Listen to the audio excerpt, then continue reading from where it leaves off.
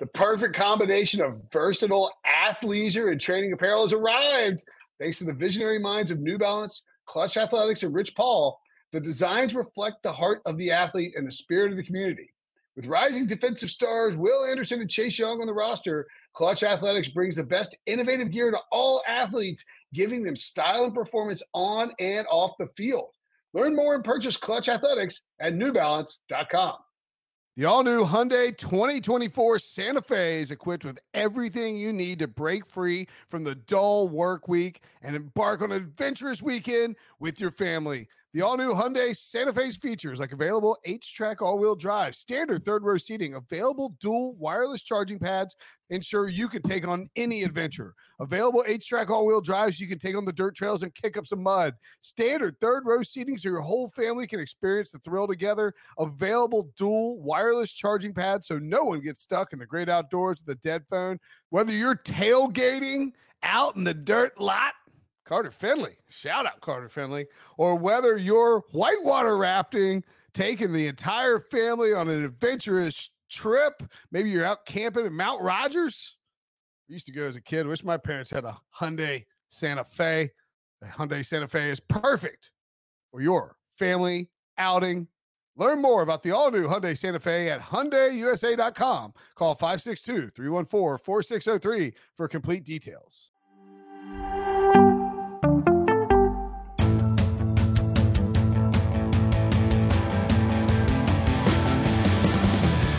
What's up, everybody? Welcome to the Pick Six Podcast, CBS Sports Daily NFL Podcast. I'm Will Brinson. I'm your host.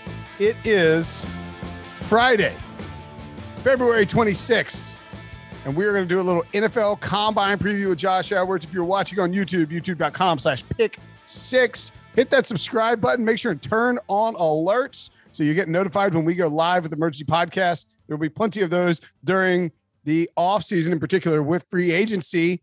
If you're listening on Apple Podcasts or Spotify, leave us a 5-star rating. Spotify just added the ability to do a 5-star rating. And if you leave a review with a question in it on Apple with a 5-star rating, we will answer it in an upcoming mailbag. DB writes, try to answer it in an upcoming mailbag. No, we will answer it.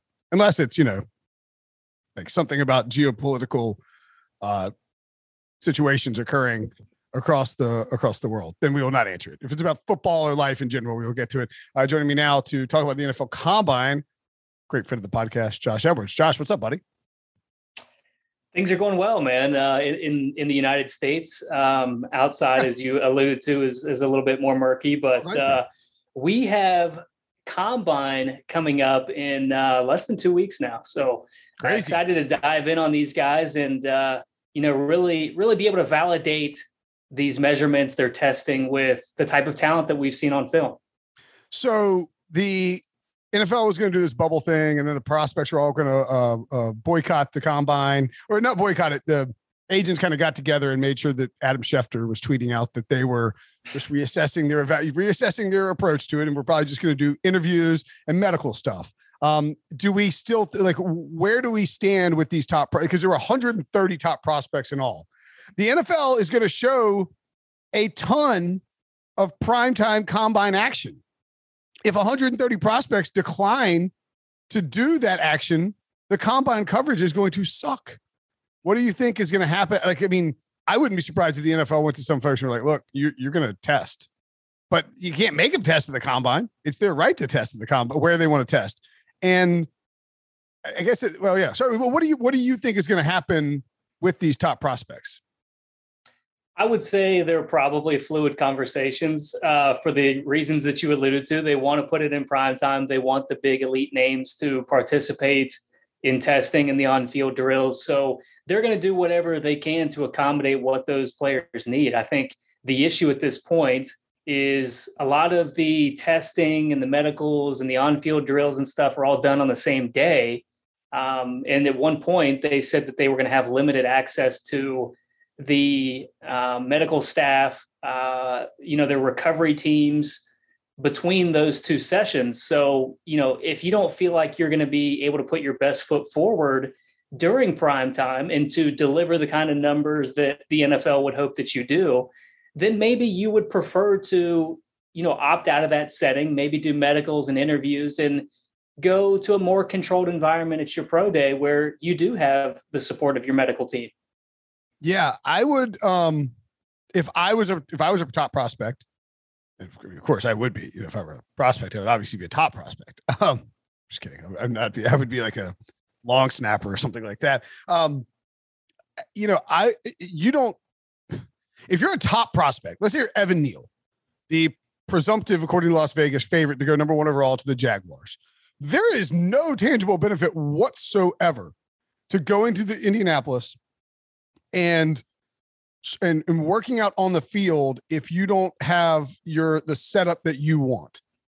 If you're, I don't know, like what do you have to be, like a fringe, if you're a fringe first rounder, if you're someone who's in that late first, early second round mix, maybe you could talk yourself into it being beneficial, but you could also sink your draft stock if you go there and you perform poorly.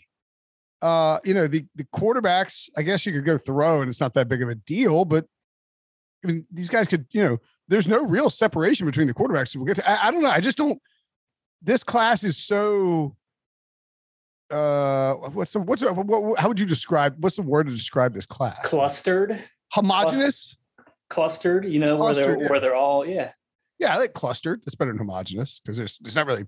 It's just like there's no separation between the quarterbacks really. Right. You have a bunch of offense. It just reminds me of 2013, and I'll keep saying this. And I'm not saying it'll be bad, just that you better need. I mean, and everybody needs their line help, but if you're at the top of the draft, you better not need a quarterback because you're good luck. So it's not even uncharacteristic for players to opt out of certain things during the combine. I mean, we've seen a number of players opt out of the bench press in the past. Maybe those quarterbacks don't throw. Maybe that's something that their agents advise them against. We've seen elite prospects, opt out of the combine in the past without these restrictions. So absolutely, it's not totally unreasonable to think that there might be a more elevated number this year. Yeah, I'll be curious to see. And look, the NFL has taken the combine, which it was long, this, thing that existed in Indianapolis. It was for draft junkies that aired on, Thursday, Friday, Saturday, Sunday, Monday during the day and was done by 5:00. They have turned it into, they're taking it out of Indianapolis. So last year it's in Indy. They're going to move it to like LA and Dallas. They have turned it into a primetime affair. And I get it. You can make money off this. You can make more money by it being in prime time and on ABC, but you took something that was beloved and kind of pure and have now, not pure. I mean, it's like, it was a sort of a thing for like draft, you know what I mean? They're not beloved and pure. That's a bad way to describe it, but it was like, hell yeah, it's combine season. Daytime, like beef up on these draft prospects, and now it's become like a primetime showdown for amazing quarterbacks. And it's like, one, you don't have them this year. Two, you're yanking this thing out of Indy, and then three, it's like when you take this combine, and attitudes have shifted from these players. You point out, Josh, about how they handle the combine. When you put it in this big spotlight, and as these guys are sort of like, we don't necessarily know that we need it. You run the risk of it blowing up in your face. I think the NFL will probably be fine with it, but certainly, if these guys all opt out, it'll be kind of messy. Yeah, there's two sides of the coin. You can say that it's a primetime event and the NFL is looking to capitalize monetarily. The other side is it's good PR for the prospects that do perform, assuming they perform well. Sure. I would say that there is definitely some benefit to performing at the combine if you feel that you're going to be able to put your best foot forward, because that is a central event where fans, the NFL landscape as a whole, has their eyes on you. No doubt about it. Whereas, the pro days are more scattershot. Maybe, you're sitting at work and you've got your TV on NFL Media or CBS Sports HQ or whatever outlet you watch, and you're able to catch some of these, highlights from pro days and stuff like that. But you kind of miss the forest part of it, which is you're not able to see this player stacked up against, like a guy from Michigan stacked up against a guy against Florida or whatever it may be. You're able to have everybody in the same environment on an equal playing field. Every year we talk about, were they actually marking the 40-yard dash off at 38 yards? Right. Do they have a fast turf? Was it raining there that day? In Indianapolis, you have more of a controlled environment where, as NFL talent evaluators, you're able to stack prospect A against prospect B and actually get some firm, concrete answers on who you feel these players are on tape. Yeah, and a lot of too. That's a great point. I mean, if you are Malik Willis, your pro day is Liberty's pro day. It is, it will get aired. It's not going to draw as much attention as Alabama's pro day, right? Just by the nature of how that works. And the other thing too is, for as much as we say, oh, the combine drills don't necessarily matter, like a 40 time, but it's not that important. You got to run a really fast 40 time, and you can move up draft boards. DK Metcalf did a bad 3-cone drill, and he's like, oh, this guy's a second rounder, he can't turn. We do. I mean, like, it's true. We do take into account what happens at the combine. I just think that one of the other factors too is that because it used to be where, everybody needed to go to a centralized location in order to find out who the prospects were.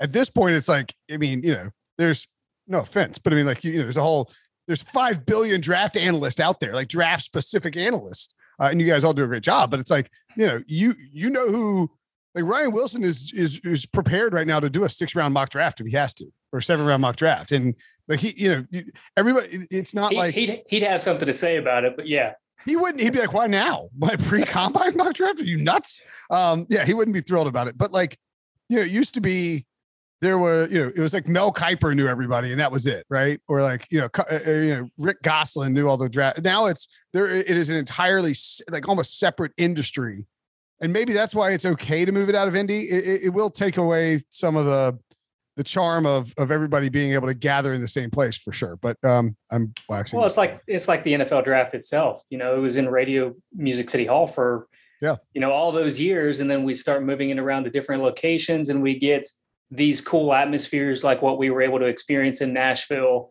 Yeah. With the Titans being the host there. Cleveland, I wish they had a better opportunity, to put their best foot forward. Yeah, Vegas. Vegas is going to be a tourism trap in itself. So that's going to be a party altogether. Yeah. I mean, that's fair. I mean, look, the NFL, they moved around the draft, and they're like, this is, even though it's not as good for the like media purposes, and it was definitely better for fan purposes. And that's probably what they're going to do with the combine as well, because they like to make money. Anywho. So if you had to get, like, if you had to guess what percentage of, let's say, the top 100 prospects, what percentage of them decide to bail on it? Yeah, it would be purely speculation, but I'd say maybe 50%. Wow, of the top 100. What do you have to gain if you don't feel like it's an equal setting against your competitors? Okay, all right, that would be interesting. Kenny Pickett is one of the top quarterbacks in this draft class. Pittsburgh guy. What is his hand? I know hand size is dumb, but it does matter. A lot of people think that hand size is, I mean, like there's not very many small-handed quarterbacks performing well. I guess Joe Burrow had his hand size scrutinized. What is Kenny Pickett's hand size going to be? Has he been stretching his hands out via various methods? Like who was it who did that a few years ago? Was it Brandon Allen? There's some quarterback who showed up with his hands like 2.5 inches bigger than they were before the combine or something. Do you think it'll be south of 9 inches, and will this be a major talking point? You mentioned the threshold there of 9 inches. That's kind of what the NFL goes by traditionally. It was Brandon Allen, by the way.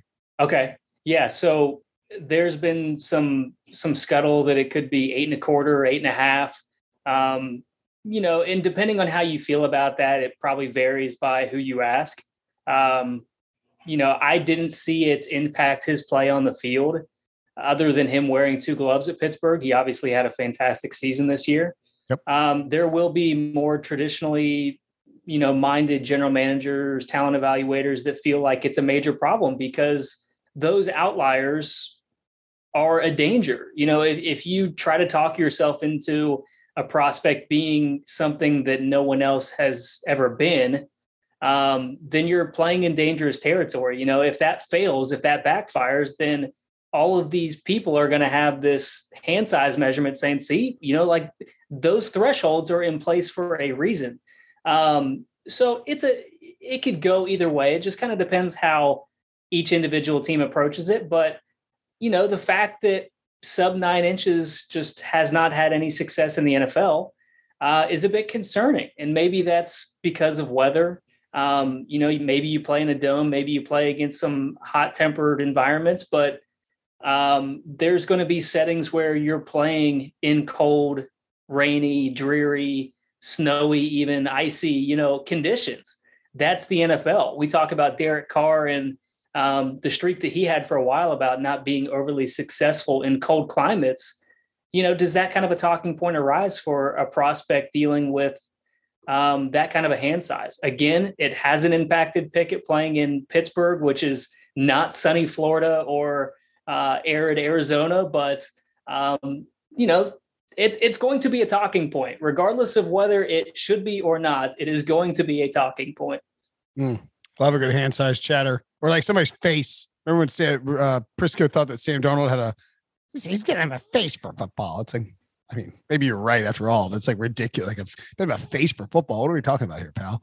All right. So really quickly on the other quarterbacks, do you expect to see Malik Willis? Who else? Sam Howell. Geez. Do you expect to see these guys work out at the combine? And do you have any thoughts on them in general, just because we haven't talked to you in a while? So I think Matt Corral would obviously be one that stands to gain a lot. And what do you think about Matt Corral, 10-1 first quarterback drafted? Well, when you consider that really any one of these, 5 quarterbacks has a realistic chance to be the first quarterback taken, I think that's fantastic value, quite honestly. I already bet. I bet that, and I bet Malik Willis plus 150, just because I think if you can get Malik Willis at a plus number before the combine, if Malik Willis works out, he's going to come out of the combine more, unless he just is a total egg throwing the football. You'd think he'd come out of the combine as the number one, or like sort of not the consensus top guy, but a guy who raises his stock purely on athleticism. Yeah, for all of these guys, we talk about their arms, whether it's arm strength, whether it's accuracy. With Malik Willis, he's got that trump card, which is his legs, his mobility.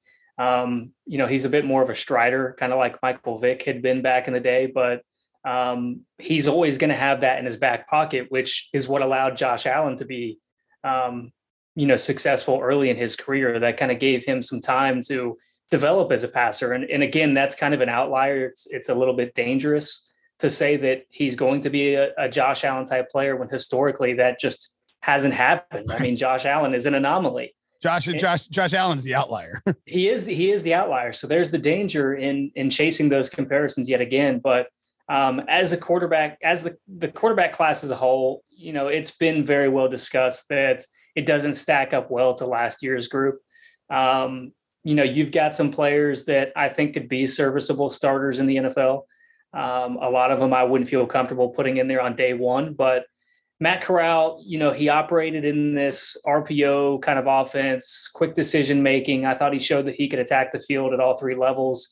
He suffered that injury in their bowl game, and, he's been working to get back from that. I know when we talked to him on the Pick Six YouTube feed, he was optimistic that he was going to be ready in time to perform, but, with the current state of conversations, I wonder if maybe that's different. Maybe he just opts to give it a little bit more time and perform at the Ole Miss Pro Day. But he's my number 1 quarterback at this point. Depending on who you talk to, you might get a different answer, 5 different answers. Kenny Pickett. Right. So Corral is currently your number 1 quarterback. He is. Yeah. I think Malik Willis offers the most upside. Sure. Because of the mobility, but I think Matt Corral, just with his improved decision-making, his accuracy, his ability to push the ball to all 3 levels has been impressive to me. Sam Howell, I thought would have been in that pole position at the start of the season, but I mean, gracious. The way that he started the year was a little bit concerning. And I know everybody loves his leadership and they say, well, he lost a lot of talent in Chapel Hill, but you're walking into a setting possibly where you're not going to be surrounded by, a situation like what Cincinnati had this year, where you have three, top tier wide receivers. You might go to a situation.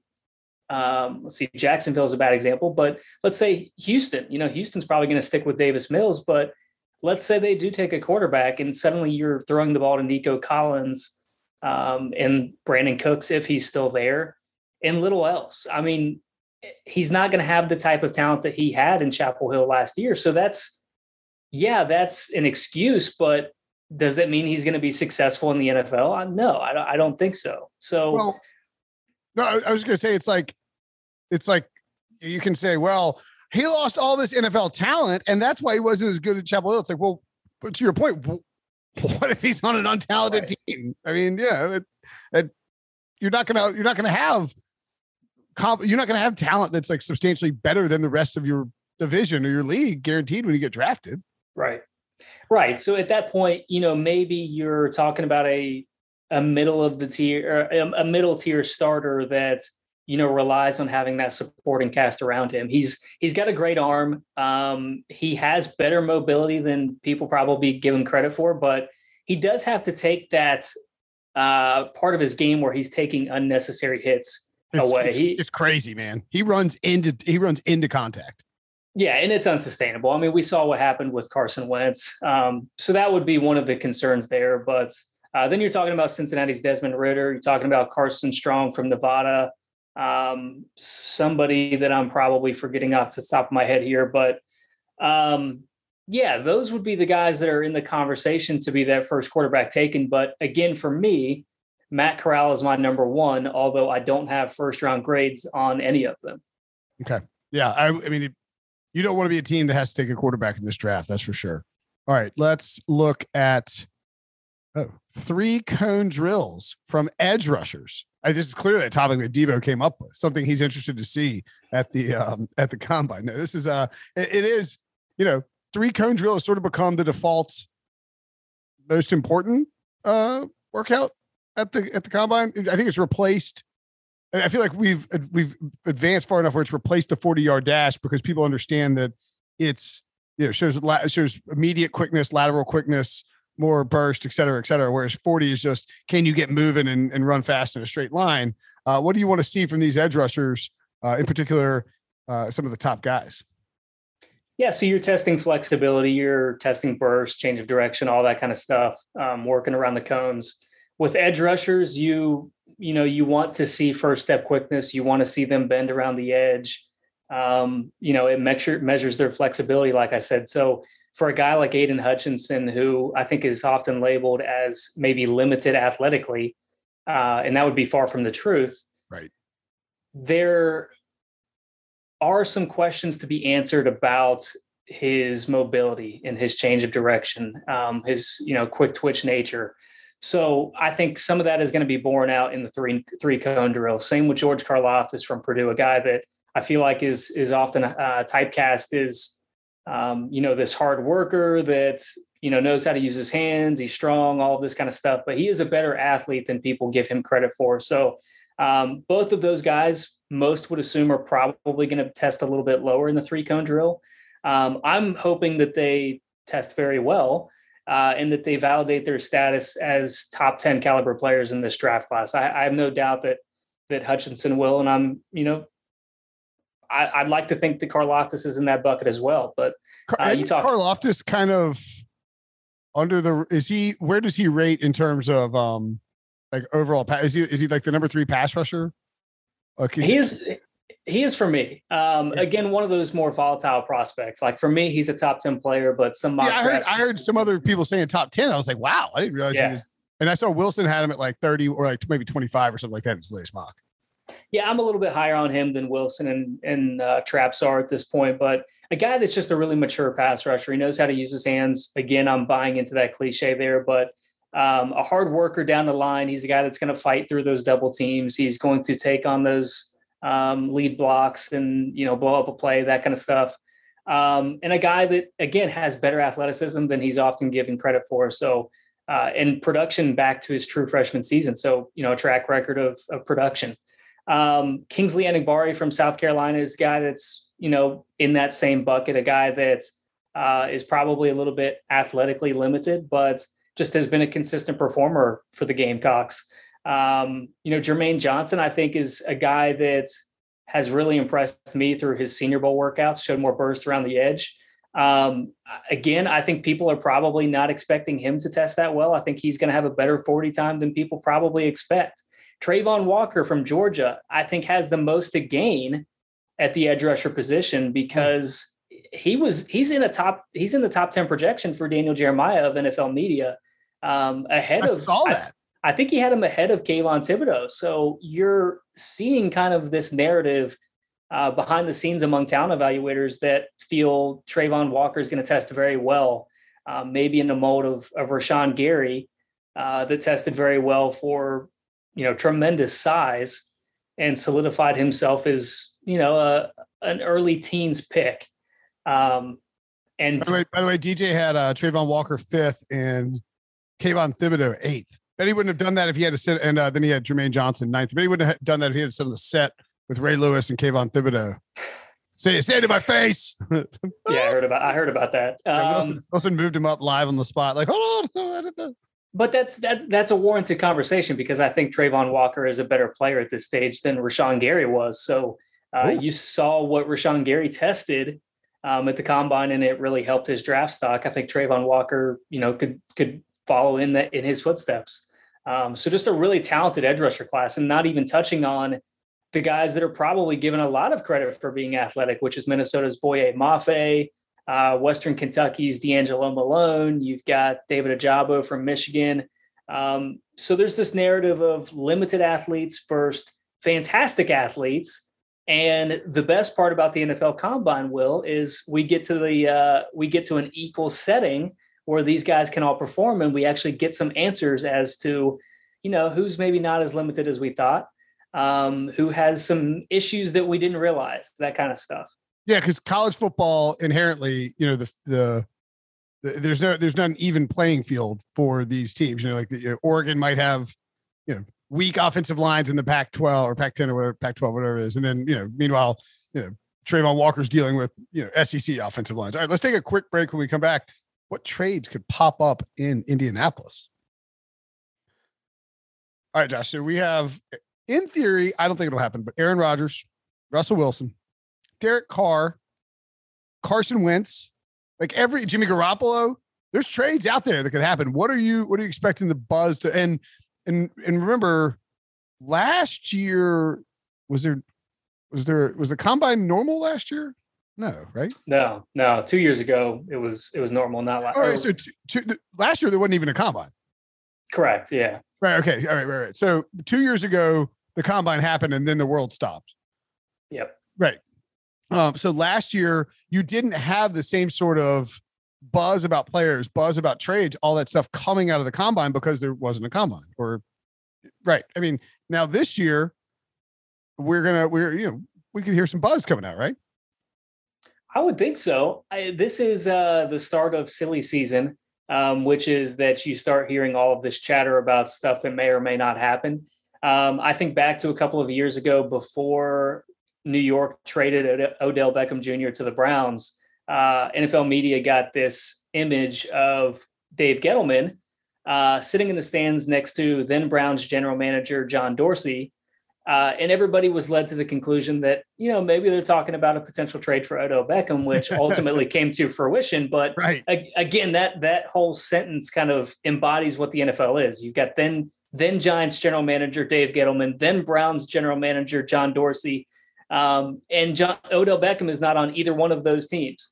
And they're not on either one of those teams either. Yeah. So it's crazy how quickly the NFL world works. But sure. Yeah, I'm looking to see what kind of buzz comes out at the NFL Combine, because that's, again, we talk about equal footing for these NFL draft prospects. It's also a congregation of NFL decision makers, NFL talent evaluators, and they're having conversations.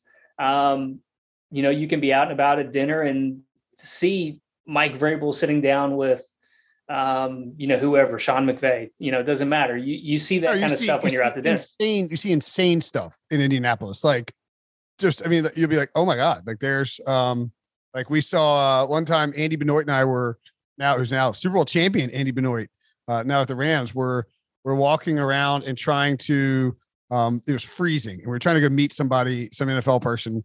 And we had to stop. We stopped in a Hooters because it was so cold outside. I was like, Andy, I was like, I'm freezing. I need a beer. We've been walking forever. He's like, all right, let's pop into this Hooters and see what's going on. We get in there and it's John Gruden and Mike Shanahan are like pounding Coors Lights. And we're like, what? Like Hooters? You really went to Hooters? Are you serious? I guess we were in Hooters too, but yes, the point being is you'll spy all kinds of crazy stuff in Indy. And now and I think that the city has not reasonably lax. They don't have aggressive COVID restrictions in place. There should be plenty of mingling amongst NFL media, NFL personnel people, et cetera, et cetera. So yeah, and the one we talked about it with Sully yesterday or on Wednesday, excuse me. The Jimmy Garoppolo deal is interesting because if they can get a deal done if they get a deal in place before the new league year starts, they can more easily execute free agent moves because they would know that they have this like $25 million in cap space freed up. So I would think that the 49ers will be in Indianapolis aggressively attempting to start conversations about Jimmy Garoppolo. Calvin Ridley is another one that that's a good one. Yeah. Heard some trade winds about. Obviously don't know the situation in which he walked away from the team this past year, but there's been a lot of scuttlebutt that maybe he's on the trading block this offseason. Yeah, I mean, there's a number of options, but I think that's what is exciting about the combine. It's not even so much what's happening on the field is what we see off the field. Oh yeah, way more exciting what happens off the field at the combine.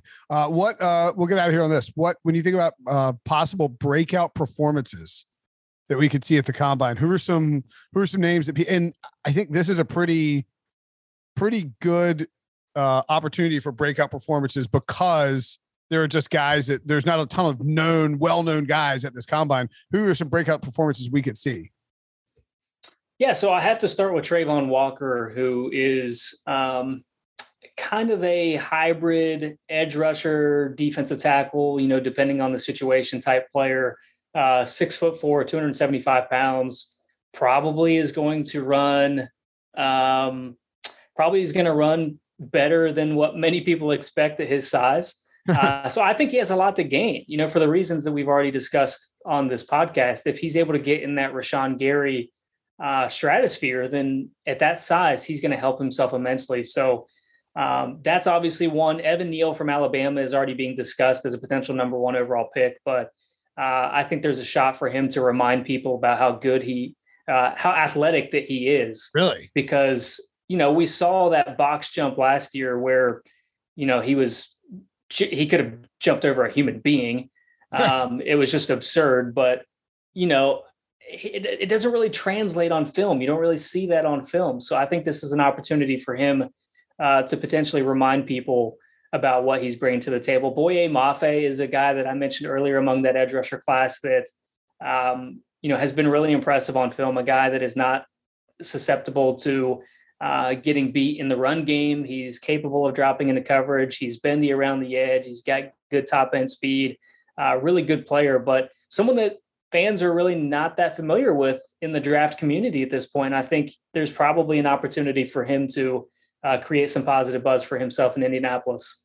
On Evan Neal, do you think there's a chance that, so from a betting perspective, he is currently, just double check and make sure it hadn't moved. It was 2.5 to 1 last week. It's come down to like plus 130 or plus 150 to be the first overall pick. He is, and my boy Icky is going back up to 4 to 1. Neal is plus 127. If you were going to set, so Neal plus like basically even money, Icky 4 to 1, Thibodeau 4.5 to 1, and Aiden Hutchinson, wow, plus 150 to go first overall.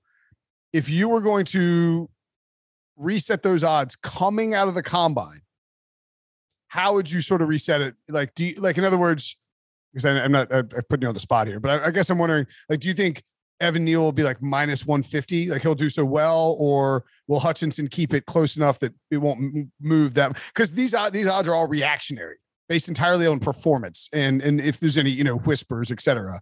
If you had to guess, where would you sort of build out those odds?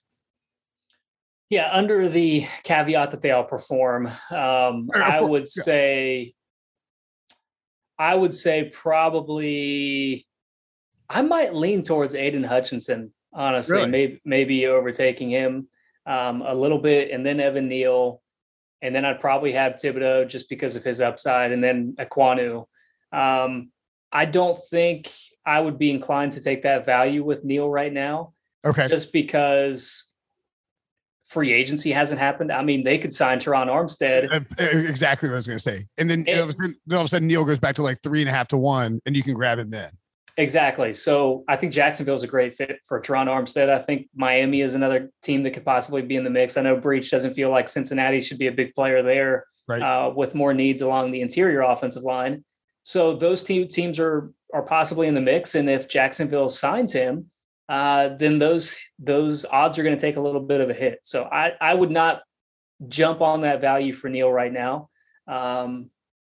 But I think if they go through free agency and they don't get an offensive tackle, I would probably be putting money on Neal. If that doesn't happen, then Neal is going to be like minus 300. Yeah. Right. Okay. That's a good answer to it, because I was just curious if you thought that Neal would perform so well that he would just shoot ahead. But I agree with you completely on free agency. If they sign Armstead, it may indicate they love Hutchinson and they want to pair Hutchinson with Josh Allen, and that's how they want. And let's not forget that Trent Baalke drafted mostly defensive guys early on in San Francisco. I think he only had one offensive guy in the draft. And Doug Peterson, while an offensive guy who will certainly want to help out Trevor Lawrence, might not think that a first-year offensive lineman can protect Trevor Lawrence's blind side, and that signing Teron Armstead and remember, the Eagles won because they had a great pass rush, So I don't think it's crazy at all that they might come to the conclusion, let's get another pass rusher and we can really wreak havoc on opposing. I mean, Josh Allen, Aiden Hutchinson would be a problem, Absolutely. And we saw in the Super Bowl, just earlier this month, how problematic it can be to have two edge rushers like Aaron Donald and Von Miller. I'm not saying that either one of those players are in the same stratosphere as Von Miller or Aaron Donald, but you need pass rush, man. Two very accomplished players in their own right. So as you're looking to build strengths on your team, that has to be taken into consideration. All right. Awesome stuff. Anything else you want us to look forward to for the combine? Got a lot of. I don't know this draft class at all, and I don't know if it's a byproduct of me just.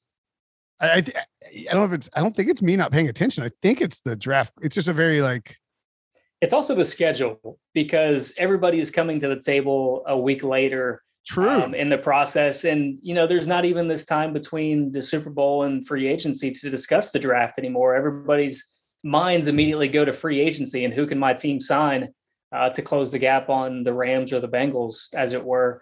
I think the NFL calendar has subconsciously forced a lot of us to adapt, but that's what we're hoping to learn in the combine, is to get a better feel for who these, who these top suspects are to be taken early in the 2022 NFL draft.